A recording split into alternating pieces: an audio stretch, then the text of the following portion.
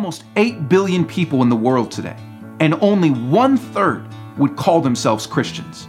That means more than 5 billion people don't know Jesus and are in need of salvation through faith in Christ.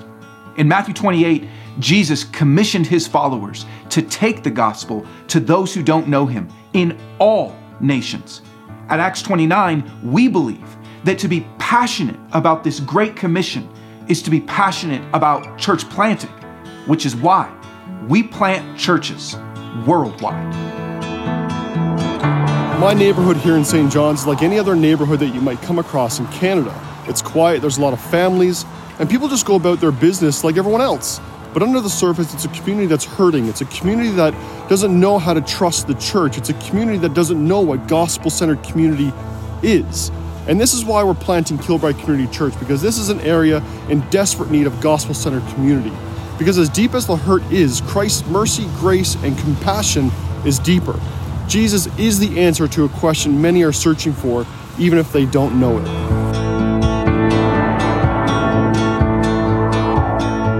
東京都府中市三鷹市は都心から20キロに位置し、東京の人口は約1400万人です。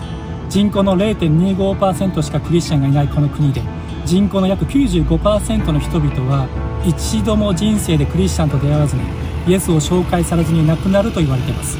この町で多くの孤立して生きている人々の友となり、イエスの臨在を職場、学校、近隣に運ぶ多くのコミュニティが必要とされています。ですので、私たちは共にその東京を開拓しています。Kathmandu is the capital city of Nepal. More than 3 million people live in this city. The majority of the people here belong to Hinduism. Also many Buddhists can be found here. The city is very diverse culturally and in religion. Churches are also growing in the city, but the churches are very shallow in their understanding of the gospel and is not deeply rooted to the theology. So we want to see many healthy churches planted here, which are gospel-centered in its essence and is deeply rooted to the biblical theology.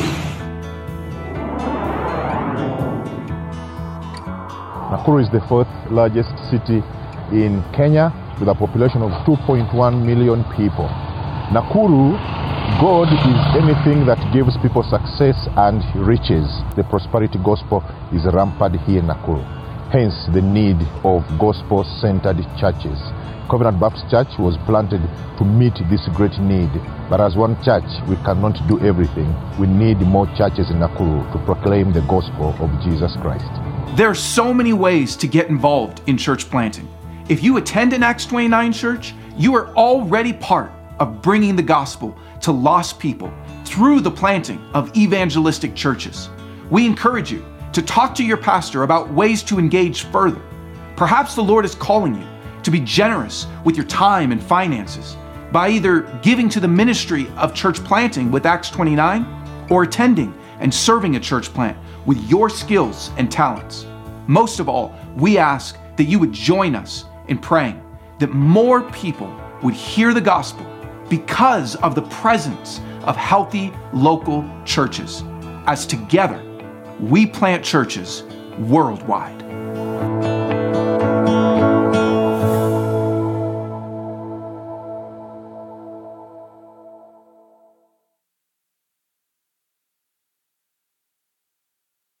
Well, good morning. It's good to see you all. Thank you so much for gathering here this morning. Happy Easter. And we can still say that. The resurrection still happened. The tomb is still empty. He is risen. All right, there we go. So in all seriousness, we are in the church calendar time of the year that is Eastertide, and so we are going to continue to celebrate the resurrection. There are more people that need to hear about the life, death, and resurrection of Jesus. And so on this particular Sunday, in light of the video you just saw, there are over 700 churches coming together on this day that are part of this church planting network that by God's grace, and we have the privilege to be part of. And so you may be very familiar with that if you've been part of Crosspoint for a while, or maybe this is something that's new to you, but just want you to know we have a heart for church planting, and that manifests itself in a lot of different ways. That has been people that have been trained up here and then sent out to plant churches like down in South Florida and in the Atlanta area and literally up in Tennessee. Like God, by his grace, has allowed us the privilege of that. Also, anytime you give financially to this church, a minimum of 10% goes to church planting. So directly to church plants, some that does go to Acts 29 to help further this mission. And so thank you for being part of that. And so this morning, I want to take a moment as part of our pastoral prayer to pray specifically on this day for this church planting Sunday, to thank God for what he is doing, the things that he's done, the ways that he's at work all around the world, but also to pray that God would raise up more laborers to send out into the harvest. Hear these words out of Luke chapter 10. Jesus says this.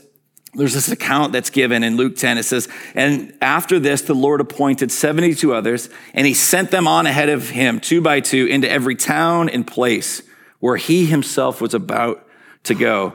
And he said to them, the harvest is plentiful, but the laborers are few. Therefore, pray earnestly to the Lord of the harvest to send out laborers into his harvest. So I want to take a moment to pray in earnest that the Lord would send laborers out, that would include us here as we minister and seek to be missionaries in the context God has put us. For some, it may mean going with a future church plant. I want to pray specifically as well. I feel like one of the things that in talking with a lot of church planters and hearing some guys that have even far more experience, one of the things that has shifted over the last few years is that there was a time, and we experienced this, like we didn't even have to actively recruit people to come church plant. It felt like God just kept bringing us people that were interested in that, and we got to help train them up. But that sort of pipeline, if you will, like is a bit more barren and dry. And so part of what we need to be praying in earnest is that God would raise up like gospel preachers who want to go out and plant churches. And so very specifically, like we have been praying and want to continue to pray that God would send somebody here to us as Crosspoint that we can train up and invest in to be sent out to go plant a church. And so I would invite you to pray that with me. We all have a role to play. Maybe you're here today and you're like, oh, I didn't think I was going to get called into church planting. Well, neither did I, all right? And God had other plans, all right? And so sometimes that's just how he works, and it's amazing. I wasn't going to be in Orlando. I definitely wasn't going to be planting a church, and well, looky here, all right? So, but so grateful for what the Lord has done. So if you would, bow your heads with me. Let's go before the Lord in prayer. Gracious Heavenly Father, thank you again that the tomb is empty. Jesus, we thank you for this new creation, this that has just burst forth right here, right now. We thank you that there is a resurrection story to tell, and by your grace, there are resurrection stories, God, gathered here in this room, and we want to see more resurrection stories take place. And so, Lord, we would pray for a movement of church plants, God, not only within Acts 29, but just around the world and other networks and denominations. God, we want to celebrate the gospel going forth. God, it's not about our particular group or tribe or anything. God, we want to see more worship of you happen. And so, Jesus, we want to pray and join you in this prayer, this earnest prayer that laborers would be raised up, that there is a harvest out there. And we are praying, Lord, that you would raise up laborers to send out into the harvest. And so we would pray that here in our Central Florida area, God, that you would continue to use us as a church that has been planted some years ago now. But God, may we not lose that missional fervency and edge and desire to see men, women, and children come to know you. And God, by your grace, would you be at work in the churches that are literally being planted all over the world? Would you bring encouragement today to the church planters that are literally getting up and preaching and proclaiming your gospel truth, seeing the kingdom advance against the kingdom of light, advance against the kingdom of darkness. And there are days that certainly can be discouraging, but Lord, we trust that you are at work. And so we thank you for your grace. And Lord, we pray that in your kindness and your mercy, we ask, God, in your timing, that you would bring us a church planter, that you would bring to us somebody that can invest here for a season to be sent out, to go and plant. That could be somewhere in Central Florida. It could be somewhere in the U.S. It could be somewhere around the world. God, we hold that very open-handedly, but we would ask that you would use us. Lord, we want to be about your kingdom purposes. And so I thank you for the ways that we have gotten to play a small part in your redemptive plan. God, you don't need us. You didn't need this church to get started, but you chose to work in and through us, that you allow us the privilege of participation in your kingdom. You allow us the privilege of being about this work of making disciples who make disciples so that churches might plant more churches literally around the world. And so, God, we ask that you would do it for your glory and for our great joy, we pray. In Jesus' name, amen. I wanted to let you know, too, with this, on your way out today, there's a number of different resources on the table in the narthex, but also out by the Next Steps table. There's some brochures, some pamphlets. You can pick up one of these. If you're like, I love stickers and free pens, there's a few of those. So first come, first serve that are out there. But would encourage you, and if we run out for some reason, please let me know. But we would love to have you learn more about this. As well as one additional resource, this morning we start a brand new sermon series. I'll explain a bit more of that in just a moment. But again, thanks for gathering. Thanks for bringing the church into this place. If you're gathered for Crosspoint at home, thanks for bringing the church into your home, your living room, wherever you happen to be tuning in from. But we are keeping this resurrection theme going. I mean, the reality is the tomb is empty. We want to keep celebrating that. And so we're starting a brand new series this morning called Rise. And it's going to be a journey over the next 10 weeks or so through the book of 1 Thessalonians. All right, this great letter, and I'll give you more background on that. But one resource that we have for you this morning as well, on your way in, if you didn't pick one of these up last week, there's these scripture journals. They're out on the table. You can grab one of those. It's the text of 1 Thessalonians, and there's space to take notes, be a resource, hopefully, that you can use. And so I'd invite you to grab one of those. So as we get into this morning, as we start this new series, in light of the empty tomb, and as we think about even this mission that God has called us to, I want to pose a question, and it's one I likely think, I know the answer to, but I want us to consider this for a moment as we think about the time and the place where we live. And it's not by accident. Like God in his design has you and me here, all right? In 2023, in the particular city you live, the neighborhood you live in, the school you go to, the job you work, like nothing is by accident. But let me ask you this. Do you ever feel this sense of like, I feel a little lost. I feel a little disoriented in this cultural moment?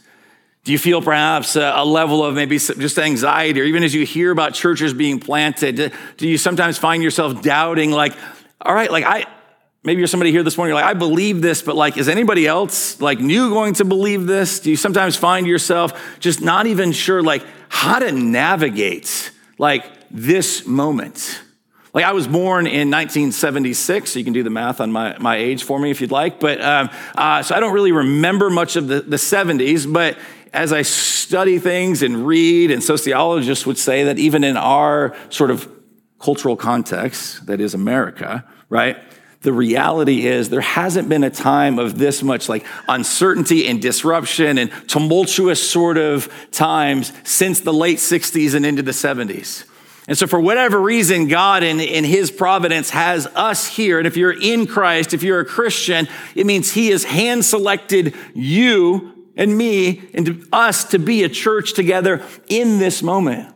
But if we're honest, man, it is hard to navigate. There's so many tensions, right? There's so much disruption. There's so many things that are happening, right? There's so much tribalism that's taking place. There's so much animosity. There can be lots of confusion. And here's the unfortunate thing. It's not just, well, we can at least say as the church. That's an out there problem, but we're never divided. And we always have perfect unity, and we all keep it about the gospel, and we don't make it about the reality is it's affected us as a church. And so we feel this sense of weightiness, and I think this confusion. And so how do we navigate that? Now, if you've ever found yourself lost, right, like actually like don't know where to go, it is obviously helpful, all right? Thankfully today, pretty much at any point, you just take your phone out and you're just like, look at the GPS and it tells you where you are. And there are those things that are helpful. Or maybe you can remember, I think they still have these, all right? But maybe you're at a mall or you're at a theme park, all right? And not only do you look, if you're lost or you don't know where to go, or you're looking for a store or you're looking for some attraction, some ride, and you're not sure where it is in the theme park, right? You'll find that kind of giant sign. It will have there a particular map, which is helpful. Like you need the map.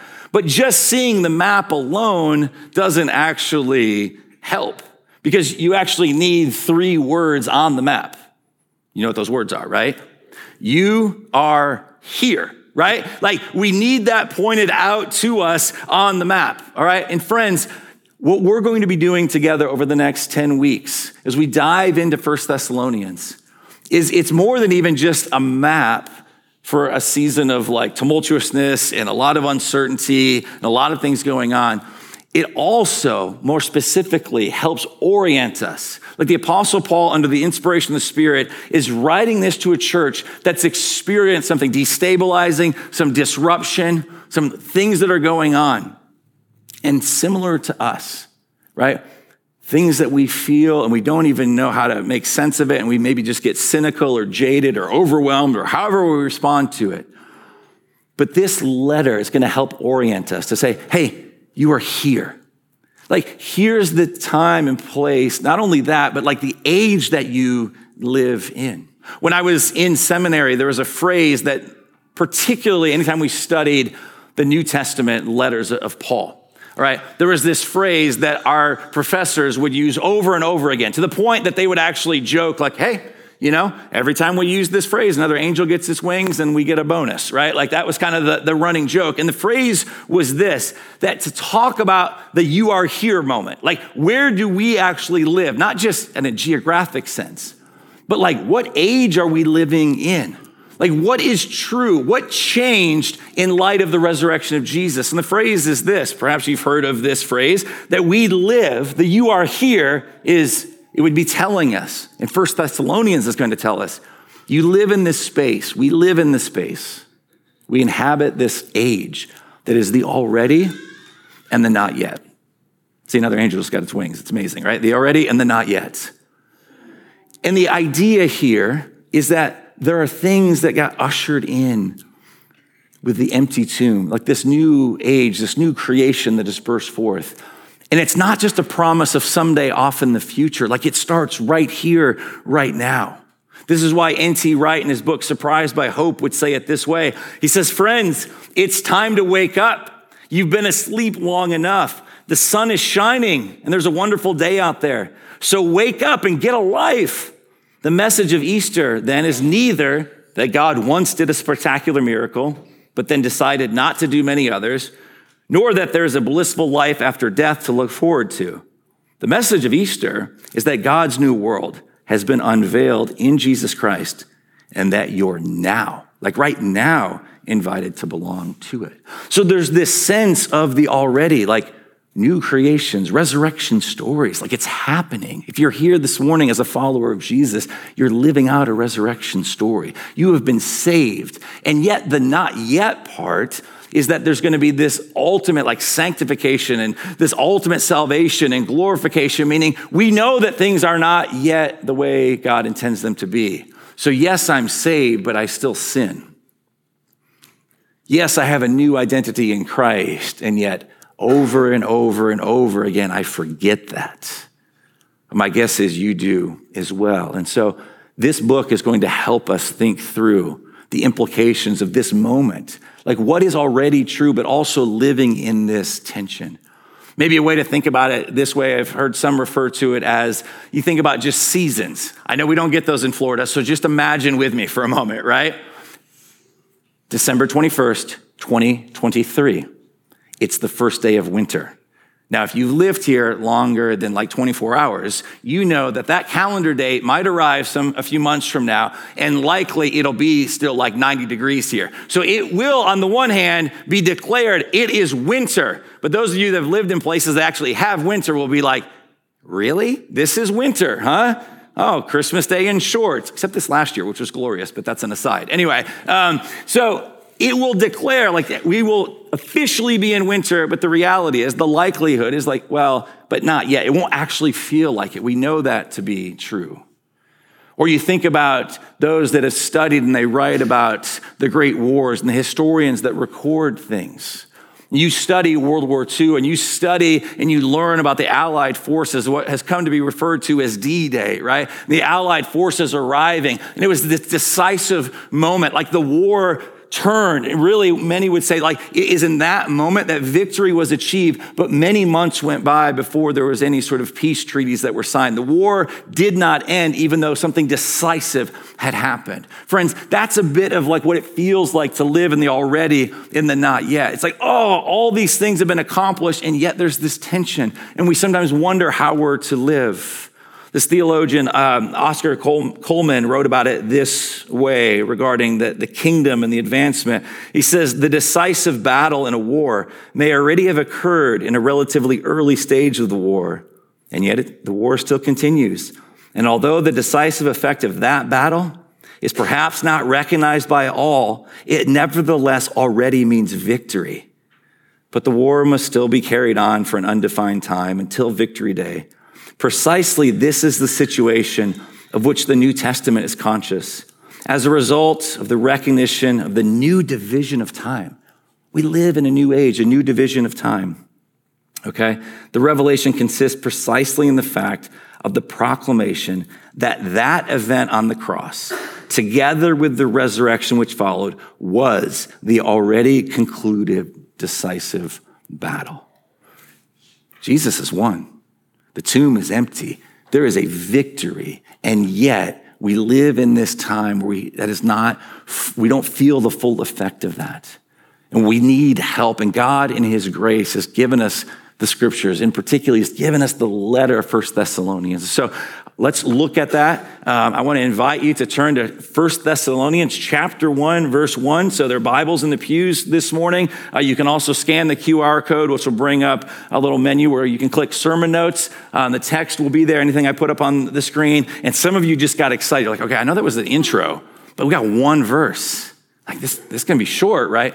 That's cute. All right. Anyway, we're going to start here, but we do need to go and look because in the book of Acts, we also get the story of how this church came about. So we will look briefly at that. But 1 Thessalonians chapter 1, verse 1. So here is how this great letter begins, and we'll look at a few key words in this together.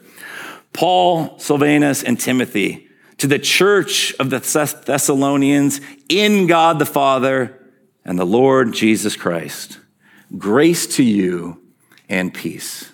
And so as we think about what we're called to be as the church and how to live and how to navigate in this moment, let's look at the power of the resurrection. I want to look this morning at how the resurrection, like how it continues to expand. Like it leads to this expansion. It leads to this movement. It leads to the kingdom advancing, like this whole new age that's been ushered in. And then we'll look at, as we get into the book of Acts for just a moment, we'll look at this great disruption, that this conflict, there's this really, it leads to some uncertain times. And we'll conclude by looking at how the resurrection brings this stability. It brings this position that we have. And so first, let's look at the first part of verse 1, where we see this expansion, all right? And so really what is fascinating, all right, we have Paul, Silvanus, and Timothy. These three men all represent individual resurrection stories. And we could tell stories of all of them. I want to just focus in on for a moment. Like Paul is the one that God has appointed who's kind of leading this charge. He's the lead church planter in Thessalonica, in this particular city. And what's so fascinating and how we see this, all right, I know this is a very basic image to put up here, but like just keep this in mind. Like the gospel, like Jesus shows himself to Paul, as we'll look at his story in just a moment, the resurrected Jesus, and he brings transformation. And then we tell that story. Like, you're here because this has been playing out for a couple thousand years now, right? Like somebody told somebody who told somebody, and that somebody eventually told you. And now we have this opportunity to be disciples who make disciples. And so it starts with Paul, Silvanus, and Timothy. And so if you know anything about Paul's story, he's also referred to as Saul. He would have been the least likely person. If you were like, hey, who's going to help lead this new Jesus movement? Nobody would have picked Paul. Why? Because he was actually hell-bent on destroying the church. In fact, he was the one who was seeing to its persecution. He's the one who presided over Stephen being martyred, being stoned to death. And Paul didn't watch that and think, oh, I've made a terrible mistake. He's like, good. We need to see more of this happening. But then he meets the resurrected Jesus and everything changes. And so later on in the book of Acts, he's telling, again, his story. He loved to tell his story. He never got over the fact. Look at how he describes it in Acts chapter 22. He says this, I persecuted this way, what the early church was referred to, this way to the death, binding and delivering to prison both men and women, as the high priest and the whole council of elders can bear me witness. From them I received letters to the brothers, and I journeyed toward Damascus to take those also who were there and bring them in bonds to Jerusalem to be punished. He actually thought he was doing the Lord's work. We got to stop this way. And he thought that they had. This Jesus who had shown up and said, I'm the way, the truth, and the life. And the early followers so identified with this Jesus that they referred to as the way. He's like, we got to get rid of that. Didn't believe in the resurrected Jesus until he encountered him. And he says this as he continues his story, as I was on my way and drew near to Damascus, about noon, a great light from heaven suddenly shone around me, and I fell to the ground, and I heard a voice saying to me, Saul, Saul, why are you persecuting me? And I answered, who are you, Lord? And he said to me, I am Jesus of Nazareth, whom you are persecuting. Now those who were with me saw the light, but did not understand the voice of the one who was speaking to me. What an incredible moment. And what, amongst many things that are incredible in that, Jesus saying, why are you persecuting me?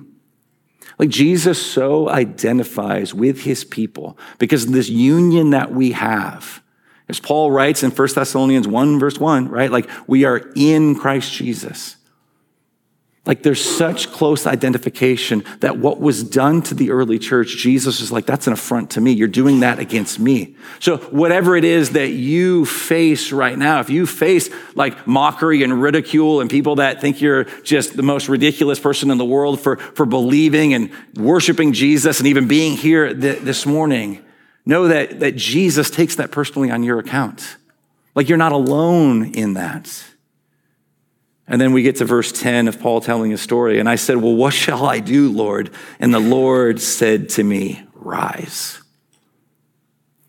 He's like, rise, like, get up. There's this resurrection story that's playing out now for Paul. And go into Damascus, and there you will be told all that is appointed for you to do. So it starts with this man having an encounter with the risen Lord that leads to his own resurrection story. And then Paul writes, right, to the church of the Thessalonians, that what started with one man's encounter, that one man by the Spirit of God was led to a particular city that we'll talk about more in just a moment. But a church, a community was formed. The word there, this ecclesia, which means that they're the called out ones. There's this assembly, this gathering. And now there's all these people who have been called out, invited to this whole new age in which they're invited to live and to worship Jesus, who's ushered in this new reality. So that's what's taking place. A church has been formed. Like, that's a miracle. You realize that? It's incredible what happened, and Paul then writes to them. And so for just a moment, we'll look at more details as we get into this book, but there's this particular city. It's a city at the time of this writing that most scholars believe had about 100,000 or so people, so a relatively large city given the time. This is one of Paul's first earliest letters, actually, that were written. All right, and this particular city, here's a map. You can see kind of the red arrow. Not that any of that means anything to you, all right? But this is showing Paul's travels, but it had a significant role even in the Roman Empire. It was part of this greater area called Macedonia. Paul traveled and planted a lot of churches there, places like Philippi. But this was the Roman capital of Macedonia. It was Thessalonica. And so it's got over 100,000 people. It's got all this worship of like the Greco-Roman gods and goddesses. We'll look at that more next week. There's also a large enough population of Jewish men and women that there's a synagogue that we'll learn of, as the book of Acts tells us. And there's worship taking place there of the emperor. Like there's this emperor worship where what was believed and what you had to say to just keep the peace, Caesar is Lord. And now you've got this group of Jesus followers. They're like, it isn't Caesar that's Lord. It's Jesus that is Lord. And we're going to see what that leads to. But it's in this place. It's in this particular city. And what would have been significant about it, not only as you see its proximity to a harbor and the way, obviously, like it was a great spot. There's a lot of wealth in the city because of its proximity to the water and for trade. It also was along the Egnatian Way. And so out of Rome, trade could happen as it flowed east. But also, not only did trade take place, ideas, philosophies, worldviews traveled the Egnatian Way. And so Paul travels that same route and begins to help plant churches along this particular way to call people to experience the power of the resurrection. Here's the account that is written in the book of Acts. Acts 17 tells the story of the starting of the church in Thessalonica. The first 4 verses said this: Now when they had passed through Amphipolis and Apollonia, they came to Thessalonica, where there was a synagogue of the Jews. And Paul went in, as was his custom, and on 3 Sabbath days, he reasoned with them from the scriptures, explaining and proving that it was necessary for the Christ to suffer and to rise from the dead, and saying, this Jesus, whom I proclaim to you, is the Christ. And some of them were persuaded and joined Paul and Silas, as did a great many of the devout Greeks, and not a few of the leading women. What does he do? He goes in, and those words there that you see kind of in that yellow gold color. Let me just unpack that for a moment. To say he reasoned means he went in and there was a dialogue that took place. He shared from the scriptures. He invited questions. There was a back and forth that took place. Like if you're new to all of this, trying to figure it out, like the church should be the safest place to ask those sort of questions. Let's discuss these things. And then Paul, it tells us, he explained the scriptures. He explained why it was necessary. That word actually means like opening, right? So last week on Easter Sunday, we looked at Luke chapter 24, how Jesus is on the road to Emmaus with these 2 guys, these 2 disciples. They don't recognize Jesus at first. They don't know that it's the resurrected Lord. And then at one point, we get this description. Their eyes were opened. It's that same word that's being used here. Like Paul's trying to help their eyes open, which only happens by the power of the Spirit. It's actually the same word that Luke would use speaking of the birth of Christ and that the womb of Mary was opened. Like it takes a supernatural work of God to open our eyes. And this says, and then proving that it was necessary. He just begins to showcase to them, hey, the one that came, like this Jesus, it was necessary for him to die. This is the resurrection story. We saw it last week in Luke 24, while Jesus showcases throughout the totality of the scriptures how the Messiah was going to have to die. Somebody had to pay for the sins of humanity, but that there would be this resurrection. And so Paul tells that same story. He doesn't need to make anything new up. He doesn't say, hey, how can I improve upon the Jesus story? Like, how can I make it more interesting? He's like, I'm just going to tell the story because it's amazing. And we get to do the same thing. And so there's this resurrection expansion. But as we continue, look with me, we're going to look at where this goes. There is this disruption, all right? There is this moment for this new church that's gathered where things are going amazingly well. And then suddenly, from their vantage point, it feels like things come to a screeching halt. And so here's how the story progresses. Acts 17 tells us this in verses 5 to 9. It says, but the Jews were jealous, and taking some wicked men of the rabble, they formed a mob. So they're just looking for guys that basically are sitting around, they're not doing anything. They're like, hey, come be part of this, all right? And eventually there's enough emotion, things are heightened enough that people don't actually even know what's going on, but there's this riot that is beginning to take place. It set the city in an uproar and attacked the house of Jason, all right, seeking to bring them out to the crowd. They thought like Paul and his companions were there with Jason, all right? And when they could not find them, they still dragged Jason and some of the brothers before the city authorities, shouting, "These men who have turned the world upside down have come here also." They have no idea the truth that they're communicating.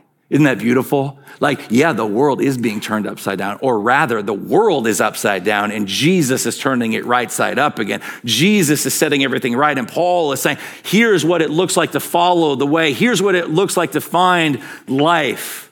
And as it continues, it says in verse 7, Jason has received them and they are all acting against the decrees of Caesar, saying that there is another king, Jesus. They know what card to play, and they know, oh, if we say there's a threat against Rome, it's what got Jesus killed, and they're trying the same tactic again. Maybe we can get these guys killed because there's only one Lord, and it's Caesar, or so they thought. And they're saying that there's this treason, and the people in the city authorities were disturbed when they heard these things. They're like, we can't have this happen.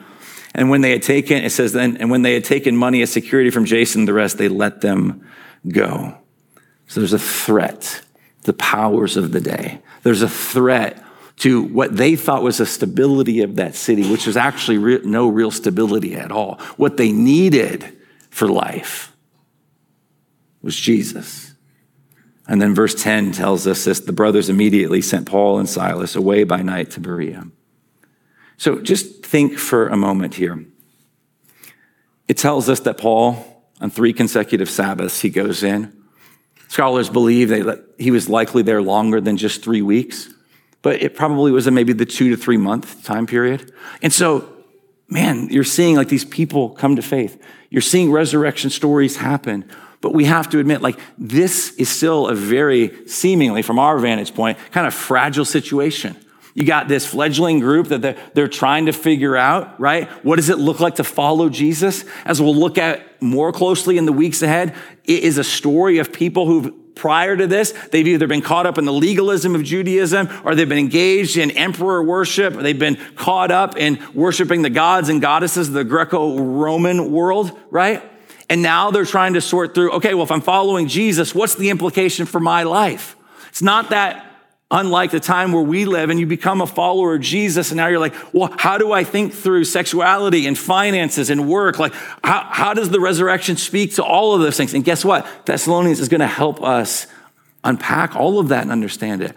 And so it's very disruptive. And now this church, though, that's excited to learn these things, you have to imagine, right? Their leaders are now gone. Like middle of the night, they're escorted out of the city for their safety. And they have to be wondering, like, what's up? Like, why did Paul show up? I thought he was going to be with us longer. But Paul is a good pastor, writes to them. Yes, because he cares about them, but ultimately because he wants to point them to the truth. At the end of the day, Paul's not their savior. The church isn't built on Paul. Paul's not the rock, right? It's like Jesus is the foundation. Jesus is the one. And so he's like, let me remind you of what is true.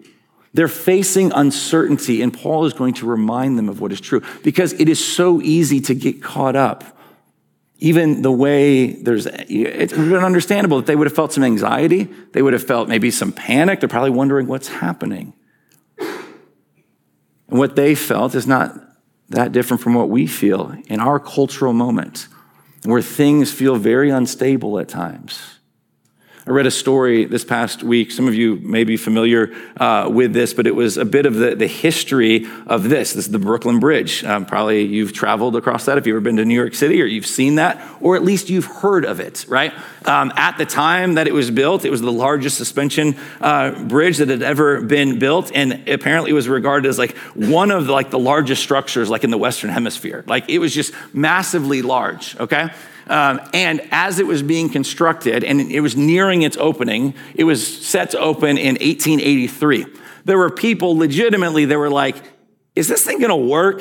Like, is this really going to like hold the weight of lots and lots of people traversing there over the East River? Like, is this actually going to play out? And so apparently, the way the story goes is that P.T. Barnum of like Barnum and Bailey, like literally they brought him in to escort like elephants across the bridge to be like, hey, like, unless you're planning on eating a ton this week, like if they made it across, like you're going to be good, right? Like, and so they did that. And so for the first week, it opened and there was no issues and everything worked and people were beginning to gain some confidence in it. Like, oh, yes, it's massive, but like we have every reason to feel safe. And then a week after it opened, New York Times, you can go still read this in their archives. A woman was making her way down this wooden stairwell. It's a kind of an exit from the bridge, and her foot, she slipped on one of the steps and she fell down. And as she fell, a person that was near her screamed out, and that person heard the scream, and that person yelled, "The bridge is collapsing." And within seconds, what they say was maybe roughly 1,000 people or so that were there on that bridge at that particular time were just thrown into utter chaos. And the panic and the anxiety and the fear, it began to spread like a virus amongst the people. And the New York Times reported that on that particular day, 12 people were trampled to death because everyone thought the bridge was collapsing and they were all scurrying, trying to get off the bridge. Some 7 people were injured to the point of like significantly changing their life. They survived, but just barely. And some 23 other people were severely injured. Why? Because in that moment, there was this anxiousness and it began to just flood the people and it went through them and it just began to spread. And that is the reality, I think, that can happen at times. When we look out over the world and the cultural landscape, if we're honest with ourselves, I think sometimes we can get caught up in it. We get fearful or anxious, right? There can be panic maybe that sets in and we wonder like, how is the church even going to survive in this time? And let's see what Paul does in this brilliant opening one verse. Look at what Paul does. Because they likely were facing some anxiety. They were likely facing some panic, wondering, like, what's going to happen to our church now? And Paul says these words. And so we'll conclude with this. There is this, because of the resurrection, there is a position, there is a security. In this moment of destabilization, Paul is saying, I want you to know that you are secure. So look at what he does, friends. So again, he writes and he says, to the church of the Thessalonians, and then this little tiny preposition, this little word, in God the Father and the Lord Jesus Christ. He's like, yeah, I had to flee the city. Yeah, Jason had a rough go of it. Yeah, there are these things that are happening. I can't promise you that nothing hard is ever going to happen again. Like there's going to be persecution. There are going to be things that are difficult. You're going to be misunderstood. You're going to be mocked. I'm not promising you just kind of skip through life, but here's what I want you to know. You're the church in Thessalonica. You're the church of the Thessalonians. And he's writing to us today the same words. Like you're a church here in Central Florida, in Altamont Springs, in Maitland, in Castleberry, wherever it is that you're from, right? It's like you're this church here. And he says this, you are in God the Father. That means he has got you. You are rooted in, you are grounded in. There's this protection. You are in the loving arms of the Father and he has got you. And more than that as well, he says, and you're in Christ Jesus. And Jesus said, all that the Father has given me, I'm not going to lose any of them. And so, yes, things may feel tumultuous. Yes, you may feel lost and confused. And I feel it too. And just wondering like what we're supposed to do. But the resurrection stories continue to happen. The church continues to advance. The gates of hell will not prevail against her. Jesus didn't say, oh, the gates of hell will not prevail except, oh, shoot, I didn't think about the 21st century in North America. I'm not sure how that's going to work. No, the gates of hell will not prevail against her. Why? Because you're in God the Father. You think about that, the protection that he has. And the reason we can be in God the Father is because Jesus was cast out. That Jesus there on that cross cried, my God, why have you forsaken me? He was cast out. He was exiled so that we could be brought in, so we could be rooted in, that we could be enveloped. You have a place of ultimate security, right? Like parents, sometimes you're like, I'm going to provide a protective bubble for my children. We can't really do that, try as we might, right? But God, in his protective bubble, he's got us. It doesn't mean that everything is going to go perfect. But it does mean that even death doesn't have the final say. That when you are in God the Father, when you have a new identity in Christ, it means there's this whole new resurrection era that's been ushered in. Friends, that's what we're part of. The book and the letter of 1 Thessalonians is going to remind us of that, point us to you are here. You are in this place where new creation has happened because of the work of Christ. That's why Paul would write, therefore, if anyone is in Christ, not just someday, right now, he or she is a new creation. Jesus ushered in the new creation, and now we get to be part of that. The old has passed away. Behold. Think about that. Behold, friends, he's saying, marvel at the fact that the new has come. May this letter help us marvel at the fact that not just individually, but collectively, we are a church. And God wants to work in and through us in this time and in this place for his glory, for the good of our neighbor, and for our deep just gladness and joy. Like, that's the story that we get to be part of. And then Paul ends with this. So grace to you and peace. It's all by God's grace, the unmerited favor of God. What leads to stability then is grace. Out of grace flows this peace, this flourishing, this wholeness, this delight. Everything as God intended to be. That's the story that he's writing. That's the story we're part of. And 1 Thessalonians is going to help us be oriented and understand what is our role to play right here, right now. The resurrection is still happening. There are still resurrection stories yet to be told. And by God's grace, we get to be part of it. So let me pray for us. The worship team will come back up and lead us as we continue to respond. But take some time trusting the Spirit has led you in ways. What do you need to repent of? Let's remember the gospel and let's continue to rejoice together. Let me pray. Heavenly Father, thank you for your mercy, your kindness, your grace toward us. Thank you for revealing yourself in the face of Jesus Christ. And so, Jesus, we thank you. Thank you that because of your work, we are in God the Father.